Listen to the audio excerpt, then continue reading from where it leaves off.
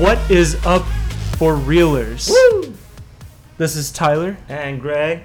And we are coming to you live from sunny Los Angeles. Apologize in advance, there is a little bit of construction outside. Hopefully that doesn't pick up too much. But if you hear a lot of racket, that's what it is. We apologize. We also apologize for the week in between episodes. Schedules just did not line up. But we are back, and we got a great show for you. That's right. I enjoyed my little vacay. How about you, Ty? It was good. Yeah? It was good. But you know that we enjoy coming to you guys every week. And there was something missing. Me and Tyler ended up watching football all weekend. Oh, yeah. We had a big Sunday. I'd rather not talk about it. At least I beat you in fantasy. That's correct. He did beat me in the fantasy league that we're in. But guys, we're coming to you. And you know, when it comes to life, sometimes you win, sometimes you lose. And going into our next segment, which is our hits and whiffs. We've been laughing at this for a while, even before the show, so we apologize. It Chapter 2, woo! Box Office Pro had it at a range of 100 to 140. Mm-hmm. Kind of played the game of chicken there. I know. I ended up going 145. It's a big swing, and I went at 130. Now, It Chapter 2, let's just say it did not do as expected. Correct. It didn't do what we thought.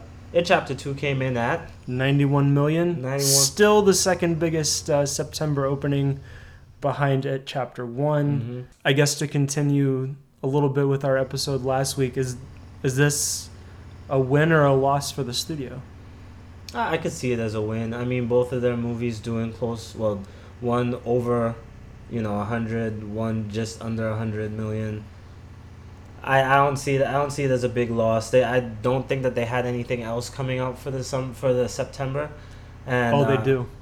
They have more. There's more. Yeah, they have one of our new releases this week. Ooh, Greg's learning something a little bit new with you guys. I'm sure that we're gonna get to that because this week, we'll see. Yeah, we'll see. Did the light bulb just go on? In my head, I was like, that's so overall might be a loss. I know that they were expecting more. We were expecting more.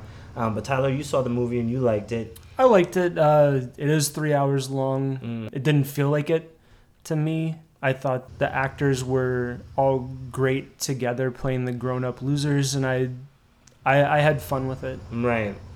I think that the things that I've been hearing from moviegoers is that, you could feel the length of the movie. It feels a little bit long. But I don't have a personal opinion on this one. To be very honest, kind of like Tyler with his Fear of Sharks. It was one of those movies that I saw when I was very young. I probably shouldn't have been seeing those TV movies. Dad was always like, don't watch that. You're going to get nightmares. And I did. So it is something that is a fear that I must overcome. And probably I might do a little side show piece to just show you me going to watch this movie and coming out traumatized. But from what I've heard, it's a little bit more. It's a little bit different than the TV. Stephen King version. I don't think you'll come out traumatized. The movie itself is not scary. Got it. But that clown though. I mean, yeah, forever pressed in my mind. For sure. Pennywise is. Speaking of clowns that will soon be pressed in our heads, we're gonna jump into our newsreel. Surprise to us, Joker won the Venice Film Festival. Super surprised. Is this the first time that a superhero themed movie has won a festival? Oh yeah. So that in itself is big news. Big shout out to Todd Phillips on this one and Joaquin Phoenix.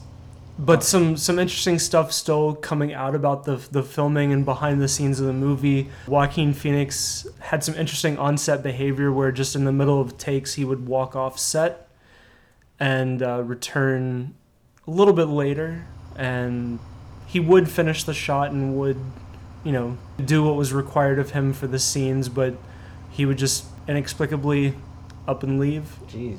Return. And he and director Todd Phillips had some quote-unquote fruitful disagreements. Oh, wow. He actually wanted Joker to gain weight and he wanted to gain like 50 pounds, and Todd Phillips wanted him to lose 50 pounds. He obviously ended up losing the 50 pounds and going with Todd Phillips. I guess minor spoiler alert, it's in the trailer, the newest trailer, so Go watch the newest trailer. apologies, but it's out there. I'm not breaking anything crazy. Joaquin Phoenix is actually not happy that Thomas Wayne is involved in the movie. I think he wanted it more of like a standalone film about his character and didn't want anything tied into the mythos. I think in his head, for the movie to work, it wasn't a superhero movie, and so including somebody that was part of the mythos and part of the comic book lore kind of took him out of it and caused issues in his thespian brain. And that's hard for actors who are kind of set in their mind as to what they want. And someone as talented as Joaquin is gonna definitely be a little bit of a hindrance and throw you out of your. But he's a professional, and he obviously pulled it through. And we see that clearly with them winning the Venice Film Festival. I'm still iffy about this movie, not in terms of the performance and what it means. I am more concerned, honestly, with the guest reaction, the audience reaction. This movie feels super dark, and to be quite honest, after hearing some of this news, I was a little bit concerned for Joaquin's health and safety, more or less, because it seems like every time that we try to dive into this Joker character on screen, it's never good translating back into real life for the actors and those who are involved. That being said, these actors bring out the best in the character. So for the product, fantastic. But we are dealing with human beings who are putting themselves at risk or their minds at risk when doing these types of films. For sure. And I mean, it's hard not to kind of think of what happened with Heath Ledger, and he did win an Oscar, but at what price? Cost? Yeah, at what price? So I think it's always that conversation of where do you draw the line as an actor, as a human being? Where do you say no? Where do you, even for character actors who dive into things, where do you find the line to just kind of pull back and see, like, am I hurting myself in the long run? Right. So we'll see what ends up happening with this movie. This brings us to our getting real. Let's get real. Let's get real, Greg. Let's get real. So last episode, in episode 8, we talked a lot about our recap. We went over, like I said before, in life you have to take stock of what's going on, what's happened to you, and how are you going to move forward. Well, when the new year starts, or when your new step in life happens, you have to go over what you're trying to get into. This episode, we want to get into that a little bit more as to what's coming next, what's coming up for you guys between now and Christmas, honestly. And for those who didn't know, Christmas is actually one of the busiest times in the theater industry and in the movie industry, because that's when your Oscar noms are releasing. That's when a lot of people are going to watch the movies that will have an impact in terms of the Academy and that sort of stuff. There's a lot of awards that come out in January, February, March that these films, that are predicated on these films releasing this late in the year. And to be honest, it's an easy way to spend time with family and not have to talk to them. Correct. Just go to a movie theater. You don't have to talk to Grandma Nelly. You sit her down and have her watch a screen for 2 hours. So yeah, let's dive right in. And to be perfectly honest, I'll put this out there right now. We're gonna be tossing films out at random. We, just kind of what's on our mind. TIFF is winding down right now. Mm-hmm. The Venice Film Festival has already happened. Telluride is about to happen. So there's a lot of advanced word and things that have come out, and we've compiled a list of movies that we've kind of been keeping our eye on, mm-hmm. and we'll just kind of start throwing out some titles and see what sticks. And also we watched a bunch of these trailers right before the show and before we got in today, and a lot of these look fantastic. Now, I've been saying this since the beginning of the year. Unfortunately, we only started the podcast 10 weeks ago. So obviously there's no recap of that, but a lot of trailers look great.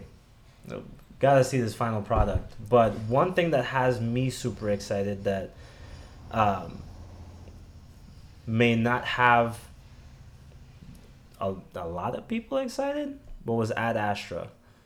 And that was, so Ad Astra is a movie starring Brad Pitt. And it's about him going into space looking for his father. In the most basic terms, at least that's based off of what I've seen on the trailer. Tyler, you might have a little bit more in the encyclopedia. Not really, no. I think that is the plot of the movie, Mm-hmm. but to me it kind of looks like Interstellar. Correct. Maybe a little bit more focused than Interstellar was. I thought Interstellar was kind of a mess. Right. Just me personally. I know that movie has its fans, Right. including my father. We argue about it All the time? all the time. Oh boy. Not argue, but we have Disagreements? what was the word? Fruitful disagreements. We have fruitful disagreements about the movie Interstellar. Oh boy. I didn't think that Interstellar was that bad. I just thought that it was definitely a pet project. For sure. Well, we're not here to talk about Interstellar. We're here to talk about the future. Ad Astra. Ad Astra. The movie has been delayed for quite some time boy. due to the Fox merger and being a big budget sci-fi kind of extravaganza. While it may not be big on action, lots of special effects, lots of visuals that have just kind of pushed the release of this movie back and back and back further. It's refreshing to me to hear that it's at 84% on Rotten Tomatoes and that the early word is not only is Brad Pitt great, just that it's a great story. Director James Gray, who's only really helmed one big budget movie, which came out, oh gosh, I don't remember when, but it was called We Own the Night. It had Joaquin Phoenix and Mark Wahlberg. Mm-hmm. He's mostly stuck to indie movies. A couple years ago, he did the movie Lost City of Z. Which I didn't too much enjoy. Or Zed, what was it, Lost City of Zed? I think it was Lost City of Zed. Got it. Apologize for the title confusion. Yeah. I said both just to cover myself. I actually don't know because I have not seen the movie. I'm sure they You mentioned haven't seen that movie? No, I haven't. Wow. You heard it here, folks. There's a movie I have not seen. Oh my. No. This is funny to me because I don't get to see a lot of the movies. And Tyler's the one who, like, I read a lot of it. I see snippets here and there, but in terms of like going in, like having the devoted time to watch it, I've actually seen this movie twice. Wow. One for you, And one for you me. don't know what the title is? It's The Lost City of Z. Oh, it's Lost City of Z? Lost City of Z. Okay. If I'm incorrect, somebody please hit me up. But Well, I'll just throw this out there. I didn't see Wayne's World till like 3 years ago. So there are gaps in knowledge. It happens, people. It Calm does down. happen. Calm down. There's a large Back gap. to Ad Astra. Large gap here. Back to Ad Astra. Now, the reason why I like this title, or at least I've been seeing the trailer for like a month and a half, almost 2 months it's been out. It feels as though Brad Pitt really sat well in this movie.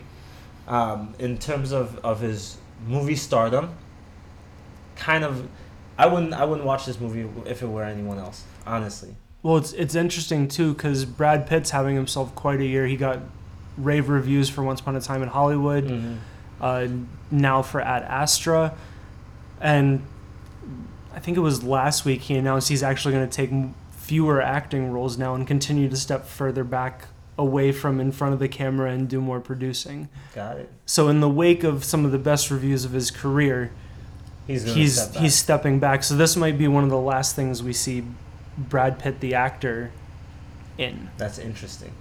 That's really interesting. The story sounds ambitious. The visuals, Brad Pitt, direction, all sound great. The movie I want to bring up just because, unfortunately, I just don't think it's going to make it until award season, despite right now sitting at 100% on Rotten Tomatoes, is Knives Out. What? I'm worried that it's not going to make it. Like, it's only going to get like a screenplay credit, or maybe Daniel Craig gets in there for supporting or lead, depending on what happens. Like, I'm just really worried that this movie is not going to translate and just really make it. Like, obviously it's translating for critics, but I think we've mentioned this before. I'm worried no one's going to go see this movie despite it being from the director of The Last Jedi, which they are putting out there, because I think outside of that, a lot of people don't know who Rian Johnson is. True. He's mostly been an indie kind of, not below the radar, but he's made some films that people might not have heard of, Right. or not a lot of people had seen before. Last Jedi, his biggest movie was Looper with Bruce Willis and Joseph Gordon-Levitt, Which I love. which is fantastic movie, but it didn't Didn't play well. it played well enough. Got him a Star Wars gig, I guess. but And he's doing the last Star Wars, so no, J.J. Abrams is. Is he? Yeah. But anyway, Knives Out. Mm. I've been excited about this movie for a while. Rian Johnson is a very clever writer. If you've ever seen a movie of his called Brick, or if you've seen Looper, you know kind of how his mind works. This is his riff on Agatha Christie with a stunning, strong ensemble. There was word in the festival that he came out before the movie and gave the obligatory "please don't ruin this movie" in reviews. But then all the reviews that kind of have trashed that sentiment of oh, what can you really ruin about a movie, have actually said, oh no, he's right, your enjoyment of this movie hinges on not knowing what's actually happening. So they've taken the spoiler review seriously. That even makes me even more excited. I want the world for this movie. I hope I'm not hyping it up too much. I think you might be. I think hope you not. might be. I really hope not. But yeah, I want so much for that movie. Sounds like you're invested. Put some money up. I like it. What else of the and just so you all know, there's a ton of movies. In compiling our list, I'm kind of nervous about how all of these are actually going to shake out in terms of what gets nominated, what doesn't. Let me ask you a question. You're concerned about its success. What is success for it? Because it has an estimated budget of about $40 million. So double that, triple that. I loved this movie that came out last year called Bad Times at the El Royale. Yeah. It only opened to $7 million, finished up with $17 million. Its budget was $32 million. Yeah. And it had a crazy cast, not quite as good as Knives Out, but still pretty impressive when you think about it. So there's just a lot that I'm worried it's going to turn out like that, despite having a really good writer director. Right. The reviews help though, but I think depending on how they release it, depending on the release pattern, Knives Out it's out wide. It comes out on Thanksgiving. Right. Thanksgiving weekend. I think that there's a lot of support around that versus El Royale. There's so much more hinging on this. It just feels, I think that based on the trailer, it feels more playful than anything else. And honestly, if you're looking for a playful movie like that, that's kind of how I feel about Jojo Rabbit. Yeah. I feel like, especially coming into our time where satire is not as well accepted as it used to be before. Jojo Rabbit, after you showed me the trailer, looks like a hilarious film. I can't wait to watch that one. And that comes out on October 18th. And it's about... Actually, you tell the good people what Jojo Rabbit's about. So it's about this kid who's a Hitler Youth who is... who discovers that his mother is hiding a little Jewish girl in their house. Oh boy. And so it's about their relationship and him kind of questioning everything he's been brought up to believe, being a Hitler Youth, to hate Jewish people. And he has an imaginary friend that's Adolf Hitler, played by Taika Waititi. If that's not the greatest thing that you've ever heard, I don't know. You don't know comedy, but this does look like a satirical masterpiece in my mind, and kind of also teaching, it feels like a great story. It feels like a great story. A story that we kind of need right now, yeah. I would say. And I've read some of the reviews and some of the reactions to it, and the people that don't like it react to kind of all the Nazi characters being treated as buffoons and kind of as buffoons and morons, essentially. Right. that is not a fair and accurate portrayal of them, but I feel like those people missed the point of the movie. Mm-hmm. It's satire, and why are we caring how Taika Waititi is choosing to portray the Nazis? That's not the point. Right. I think that's a weird way to look at the movie. I thought the Nazi portrayal was off. Really, it's satire. No way. Like looking at a Picasso and be like, that's not accurate. Yeah, it just blows my mind that that's what people have chosen to latch on to if they don't like the movie. Yeah. Especially with society today and how not to get too political, but the Nazi mentality is still alive in the world today, and how the rest of the world is so unsympathetic to that. Right. And then there's a movie where they're being portrayed as morons, and we're like, oh, well, that's just wrong. We know that they weren't morons. What? Yeah, no, for sure. We know that they weren't morons. They all were not goofy idiots. Right. That's not the point. Right. And I think Taika Waititi kind of tried to get ahead of that when people were asking him if he did any research to play Hitler, and he was like, no, F that guy. Right. Like, that guy doesn't deserve any research. I'm just going to do my thing in service of the story that I'm trying to tell. So I think that, yeah, I just think it's very misguided if I'm not beating that horse enough. I think I've said that 8 times now. It's a super, it feels like a super feel-good movie. There's definitely a lesson stuck in there, and Taika does a great job at helping this through. Now, if you have not seen the trailer, there's a second one that just popped. You need to go check that out. It's very funny. It's hilarious. Speaking about feel-good movies, we see our boy, Mr. Tom Hanks, hit the screen with A Beautiful Day in the Neighborhood. That is the portrayal of Mr. Rogers. Which, by the way, if you have not seen Won't You Be My Neighbor, it's a fantastic documentary. Came out last year. Should have been nominated for an Oscar. Probably should have won Best Documentary. The story behind why it didn't even get nominated is, I guess now it's funny. At the time, I was really angry about that. Mm-hmm. Basically, everyone who was voting in the category thought everybody else was going to vote for it, so they didn't vote for it. So nobody voted for it to get nominated.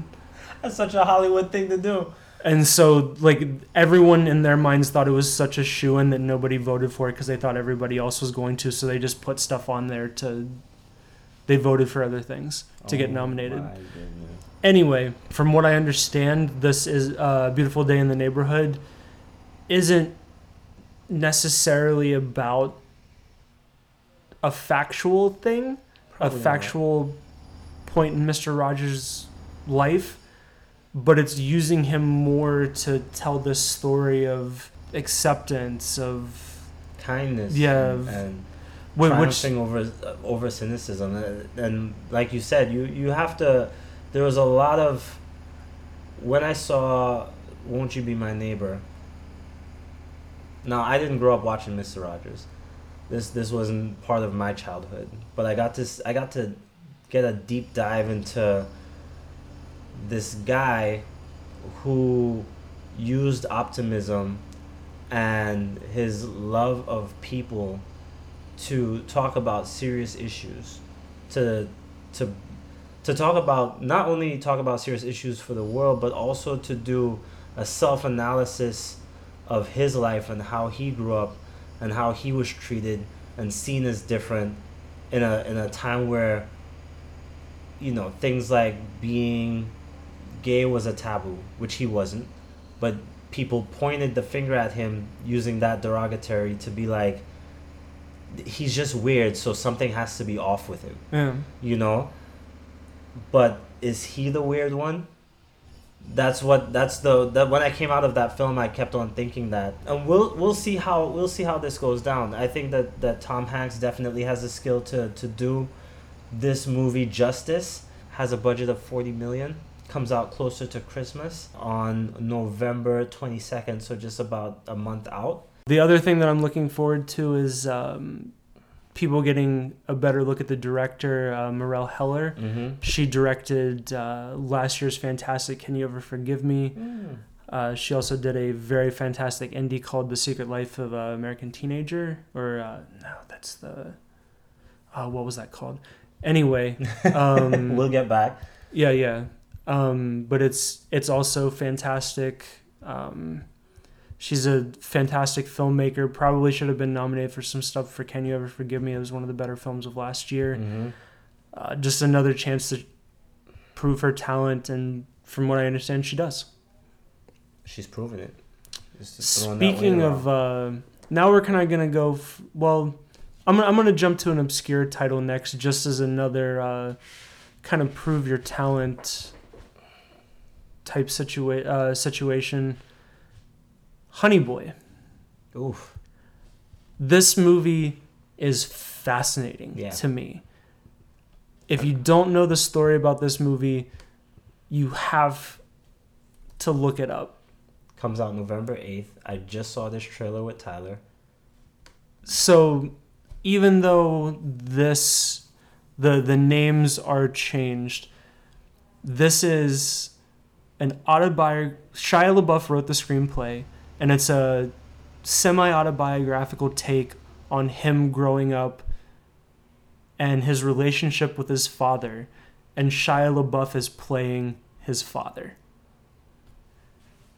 How about them apples? That's heavy stuff. Like I feel like every psychologist, like, so Shia LaBeouf has done like a lot of weird things where he did the film festival where he watched all of his movies, and there are recordings of him like crying at his own performances. He's been a pretty notorious bad boy. He's had alcohol problems. He's had anger issues.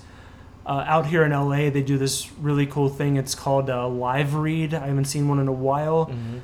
It's where they get a bunch of actors up on stage and they live read famous screenplays. And the one that I saw, did Dr. Strangelove. He lit up a cigarette in the middle of this theater full of people and did a whole in-character thing with his character smoking a cigarette. Well, all the other actors kind of looked at him and was just like, what are you doing? Like, you can't, like... Shia LaBeouf has had an interesting life. I'm not going to take up time here. It's very well documented on the internet. He's had a very rough and weird childhood, and this is him putting it out there for the world, and he is playing his father.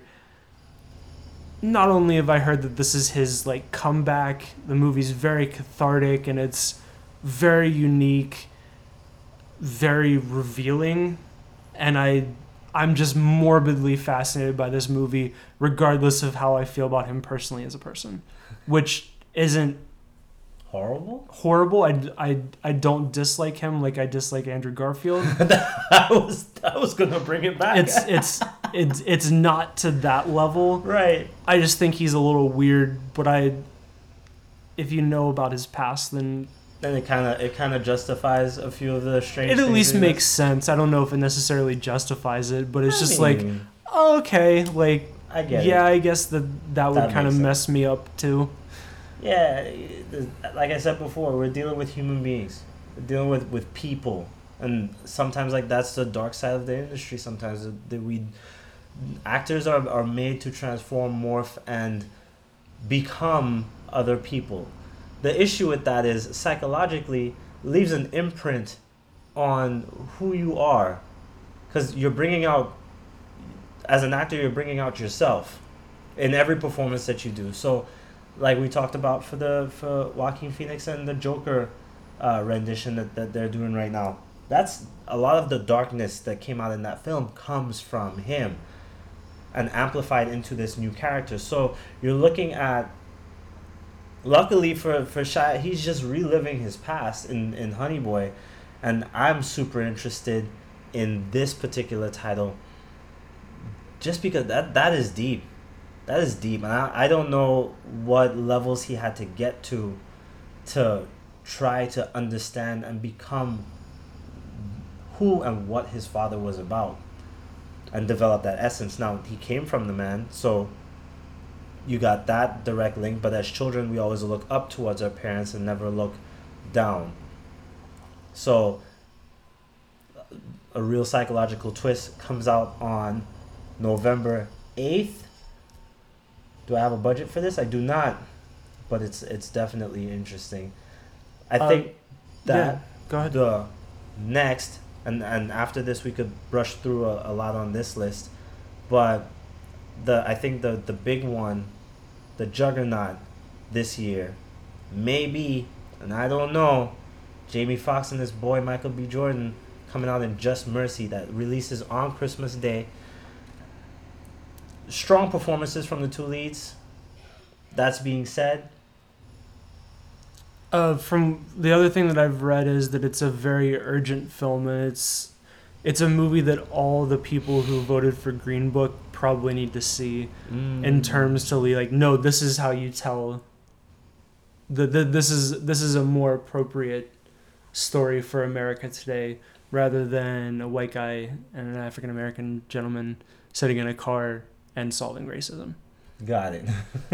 Like this is a movie that digs to racism at its core. It's based on a true story about a gentleman played by Jamie Foxx who was falsely accused of I can't remember if it was murder or if it was sexual assault. I can't remember which one it is.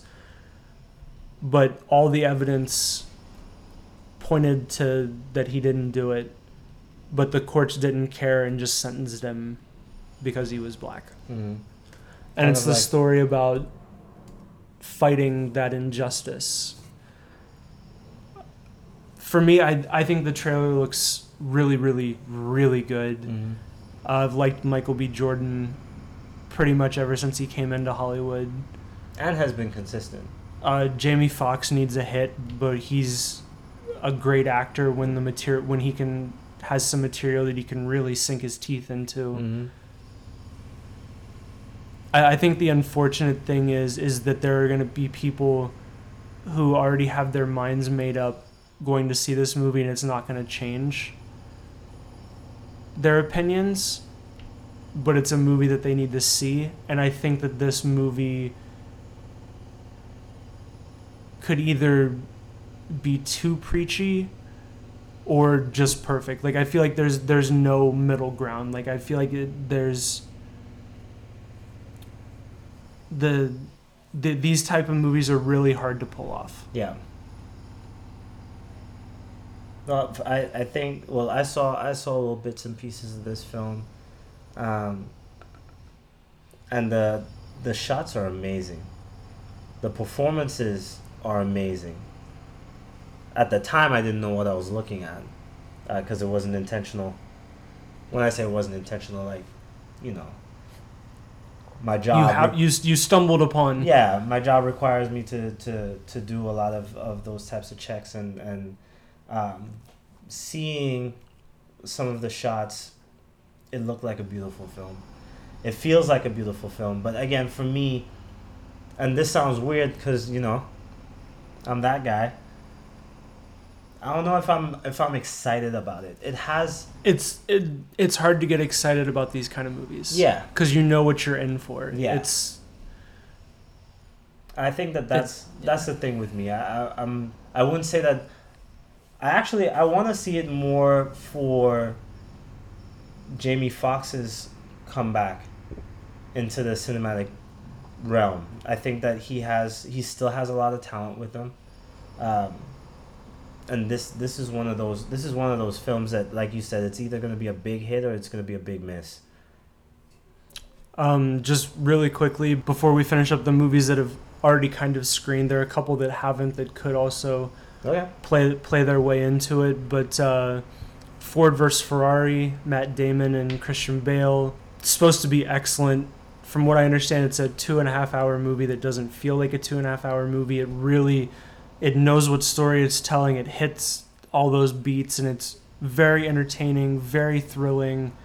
The director is James Mangold, who many thought should have been nominated for Logan. In the director's chair. So there's a lot to be excited about, especially with Mangold. I think that his filmography has been pretty stellar. Interesting thing with me about Logan, I didn't quite care for it when I saw it in the theater, and then I rewatched it not too long ago, and it was quite excellent. I don't know what kind of mood I was in. Yeah, that's weird because that is one of my favorite superhero movies of all time. It's really good. He's a strong director. That's really anything at this point that he attaches himself to, it's something to be excited about. We have The Lighthouse. I was gonna bring that up next, by Robert Eggers, who also directed The Witch, I believe. Yes. Which was Yeah. one of the most airy and creepy, out of the box movies that I've ever seen. The Lighthouse stars Willem Dafoe and Robert Pattinson. And it looks like a two-man show. Like it's mostly going to revolve around their characters at this lighthouse. From what I understand, Robert Pattinson's going to get nominated for an Oscar, which all the people who bashed him in Twilight, if you have not been paying attention to this guy's career over the past couple of years, he's been putting in work. He not only has been putting in work, he's proving what kind of quality actor he actually is and how much he's grown. Also, his agent must be fantastic, just getting him put on so many strong projects. Really looking forward to this one. This one just looks nuts. I've watched the trailer so many times, and it's just like, not only is the cinematography gorgeous, the movie just looks weird. Yeah, it does. It does. It looks like one of those movies that you will watch in film class. Oh yeah. Yeah. It's.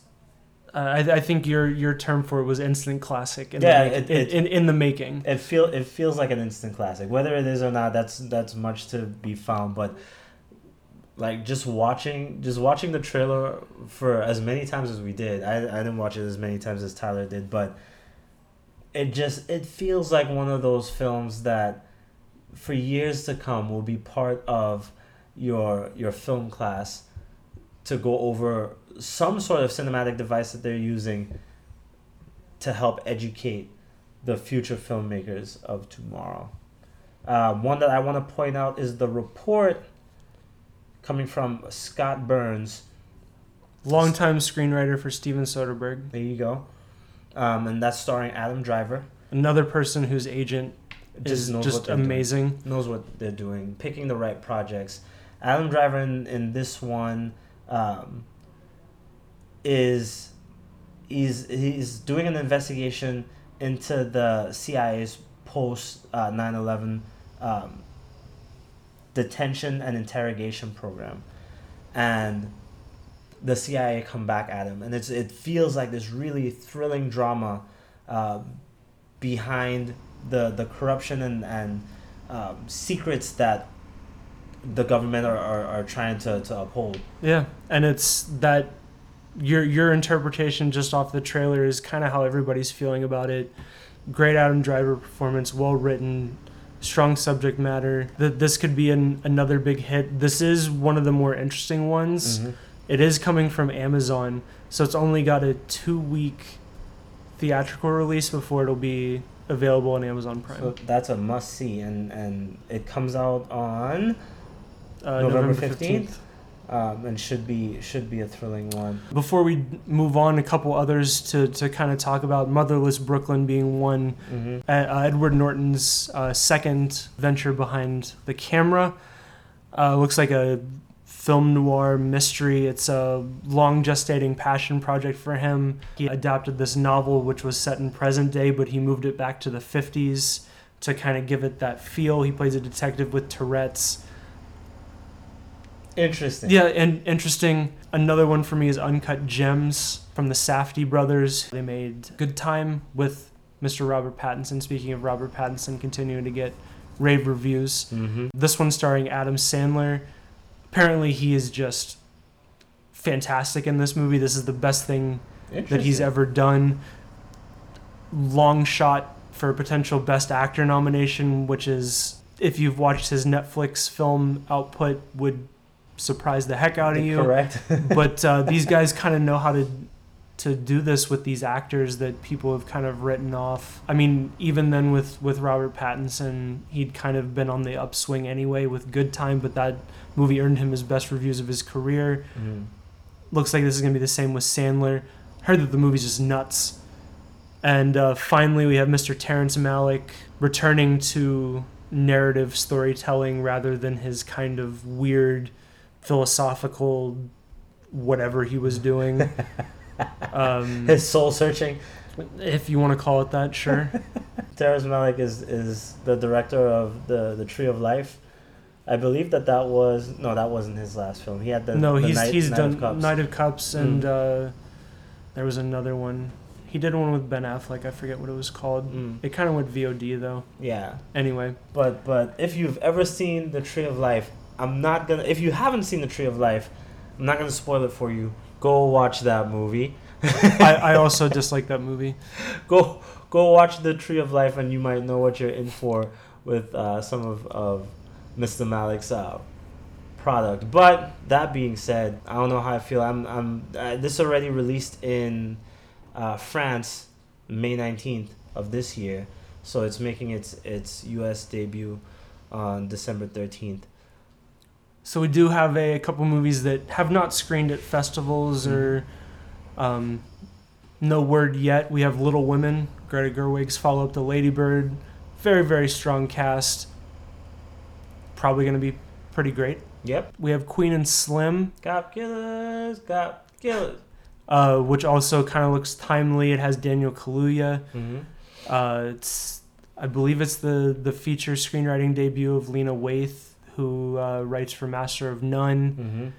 And then we have Bombshell with Charlize Theron, Margot Robbie, Nicole Kidman. That's a trifecta right there. Which is the true story of these three women at Fox News who decided to take on Roger Ailes in the toxic environment that he kind of had constructed there at the network.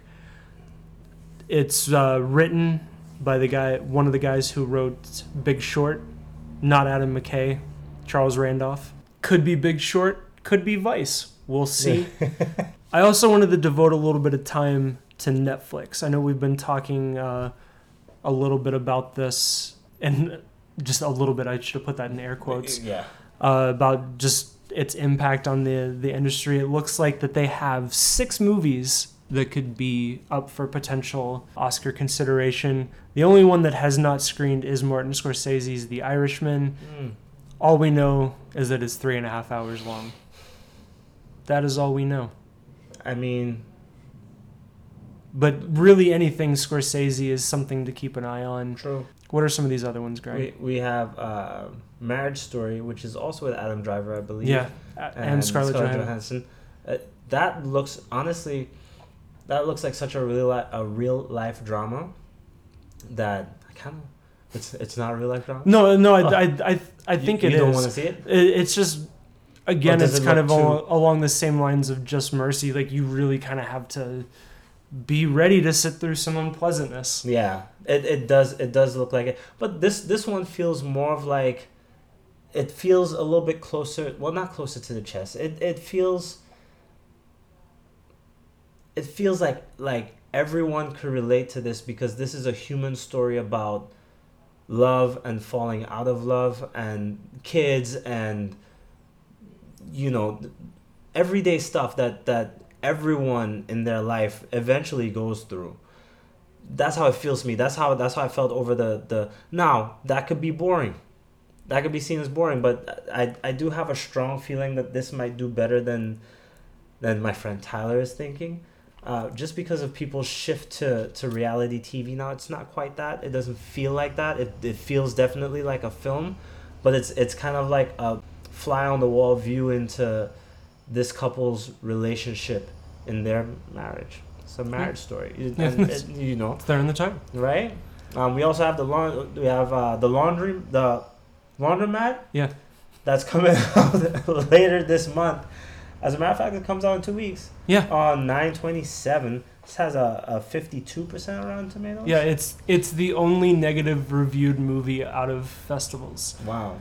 It is Steven Soderbergh, who I will watch anything Soderbergh does. I think he embraces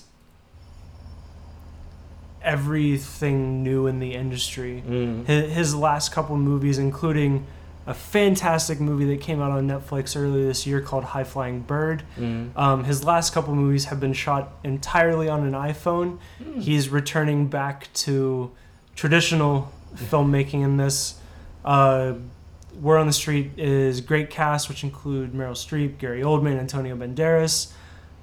Kind of unfocused and kind of a mess, which is unfortunate and almost not unlike kind of unlike Soderbergh in his past oeuvre that he's put out, that it's kind of messy. We also have The King, starring Timothée Chalamet and Robert Pattinson, among others. I was just about to ask you if Robert Pattinson was in this movie as yes. well. It does. It feels so gritty and so good. And just coming off, I'm sure a lot of people coming off of the Game of Thrones hype. Yeah. It doesn't have a Game of Thrones feel in terms of you know, the narrative. Like, it's not like the dragons and like the mythical stuff. Yeah. No, yeah. But definitely for some of the language and some of the politics involved, better feel to this movie. It looks superb. It has a 74% Rotten Tomatoes and comes out on November 1st. What else we got going on, Ty? We have the two popes. We have the two popes, with Anthony Hopkins playing Pope Benedict and Jonathan Pryce playing Pope Francis. 100% on Rotten Tomatoes. Looks to be a potential strong contender. The trailer looks really good. Strong actors.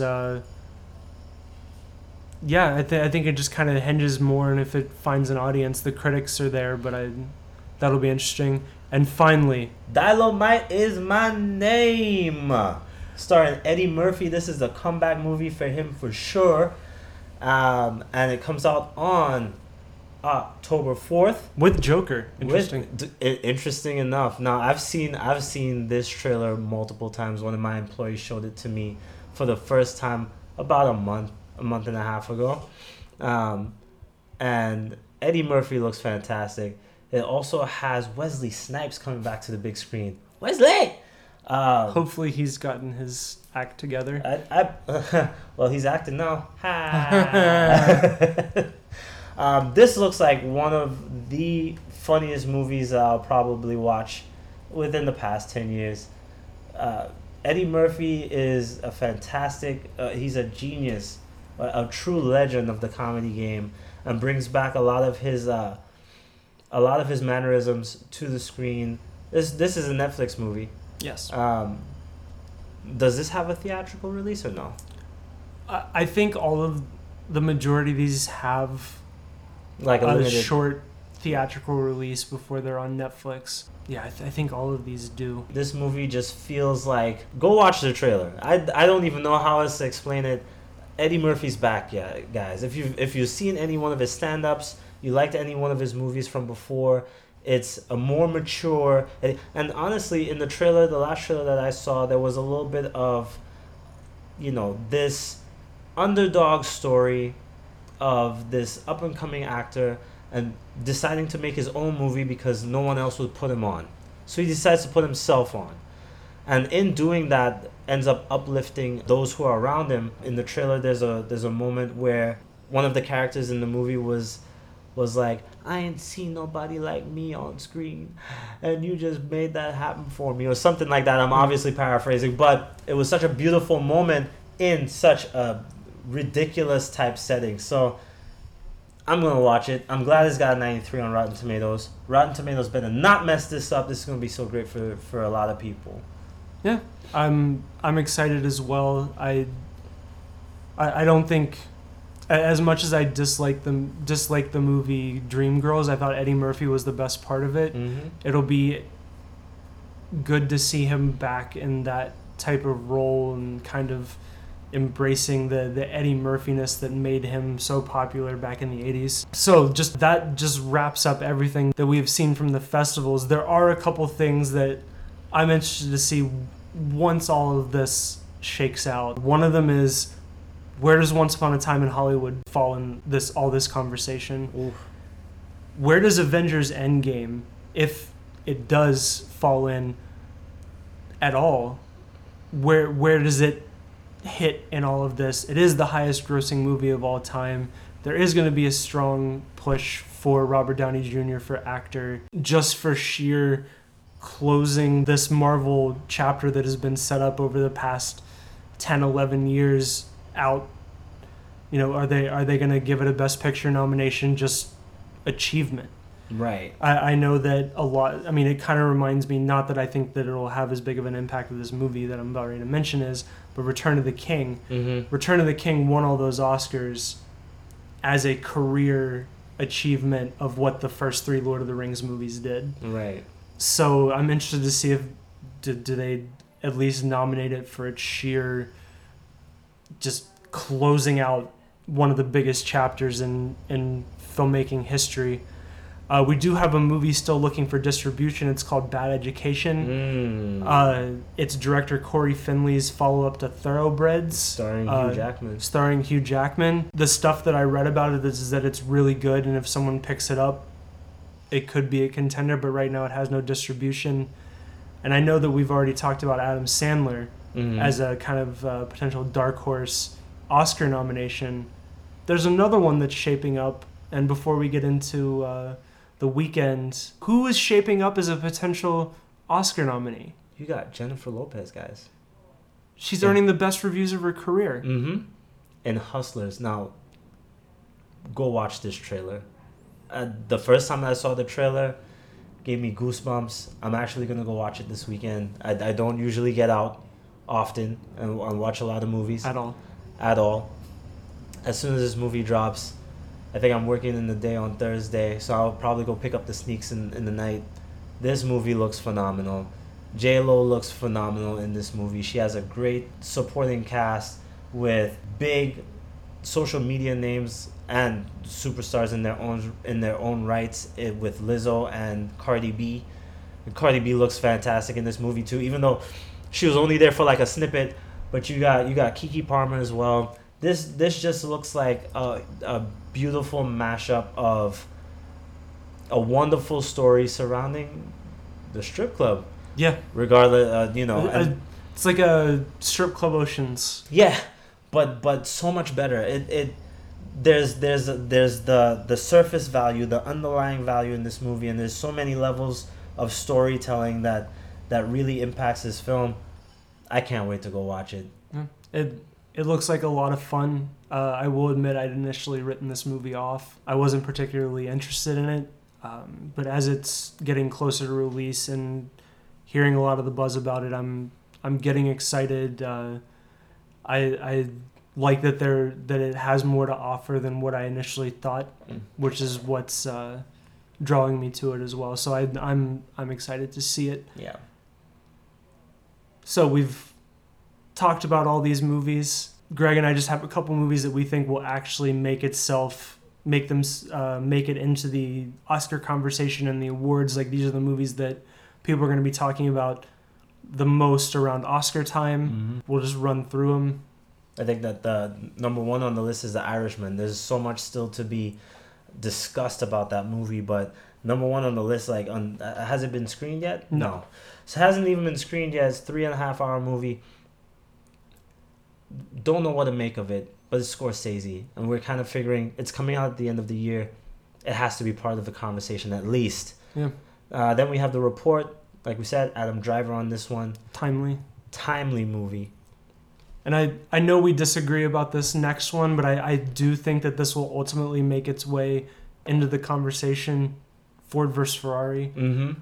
The Ford versus Ferrari. It looks like a very fast-paced, high-impact movie. And anything that you've got Christian Bale attached to, and you've got Matt Damon attached to, you got both of these big boys hitting the screen. I like the premise. It feels very America. Yeah. Yeah. I think it could have an impact. Yeah, I'm a little less of the push for awards for this movie, but it's yet to be seen. But it does look like a lot of fun. We have Joker, for better or for worse. We don't know where that's gonna land on the spectrum. But either way, people are gonna be talking about it. Correct. And people started talking about it before they even had any viewing of the movie. But from the moment that the trailer dropped, from the moment that there was a conversation around this gritty version of Joker played by Joaquin Phoenix, this has been Oscar buzz. So why would that change now? Yeah. We have A Beautiful Day in the Neighborhood. We've given you all the reasons why. Yeah. We have Little Women, which I've seen the trailer once, but it does have an Academy feel to it. This is a movie based on the book, and we'll see how that one goes. And then we have Just Mercy coming out on Christmas Day. I think this one for me is the one most lined up for an actual nomination. However, that all depends on how it plays out. All depends. It all depends on how it plays out. I mean, everything is a toss-up. Everything is a toss-up. Right now, for the year, we've had a lot of movies coming in that feel really good, and then on the release date, kind of fizzle out. Kind of like the Steelers on Sunday. Oh no, he didn't. I hate you. Just take us to our next segment, man. I can't even look at you. We're going into the future real, guys. Into the future where Tyler and Greg try to determine what are these movies going to do for their opening box office. The first title that we have is The Goldfinch. Which, prior to reviews dropping, was in a lot of the conversation for awards. Yeah. If you had noticed the absence of Goldfinch, this is why. This is also the Warner Brothers movie that we were talking about. So the Goldfinch Box Office Pro has it again using their spectrum of $6 to $11 million on this movie. It releases to how many theaters? I thought it was like 20. It was 3,000. Yeah, I think it's around 3. I can't remember off the top of my head. That's why you need notes, guys. You have to be prepared when you're delivering these bits of information. Now Tyler has it at a whopping 4.5 million, which is lower than the expectation. Tyler said that he thinks this is going to be a flop. Yeah, currently it is sitting at 26% on Rotten Tomatoes. The movie is 2.5 hours long. Apparently, because of how bad it is, it really feels like it. And this is disappointing to me because it does come from the director of a movie that I like that came out a few years ago called Brooklyn with Saoirse Ronan. I'd like to say that it's not this guy's fault, but I have not seen the movie, so I actually do not know. I'm withholding judgment on that. That being said, I think this thing bombs worse than they are even saying. The expectation. Yeah. Greg, how do you feel? I feel the same way. This movie has no bounce for me. It has no vibe. I saw the trailer and I was neither here or there about it. I think that the majority of this weekend is gonna come out of our next title, which was The True Dark Horse. Which does have a lot of bounce and vibe. A lot of bounce, a lot of vibe, a lot of lady power, a lot of female strength going into this movie, and it's Hustlers, guys. Hustlers Box Office Pro has it at 22 to 33 million. Against Spectrum. Pick a number. Greg, how do you think this is going to do? I think that this movie is going to do phenomenal. I think it's going to do 25. Honestly, could do more. But it could do more. It could do way more than this. I think that a comparable film in terms of expectations versus what it actually did would be Crazy Rich Asians. I think Crazy Rich Asians did way more than the expectation. A lot of people didn't think going into the weekend for Crazy Rich Asians that it was going to do that it was going to pull off what it did. I think Hustler's got the potential to do that, if not more. So remember how petty I was a couple weeks ago with Ready or Not? Super petty. So Greg stole the prediction of what I thought that this was going to do. And because I'm not one of those people that would be like, oh, well, we can share it. We can both say 25 million. No, I'm not that type of person. Right. I bid $1 again and I did 24.9. I'm really upset at you.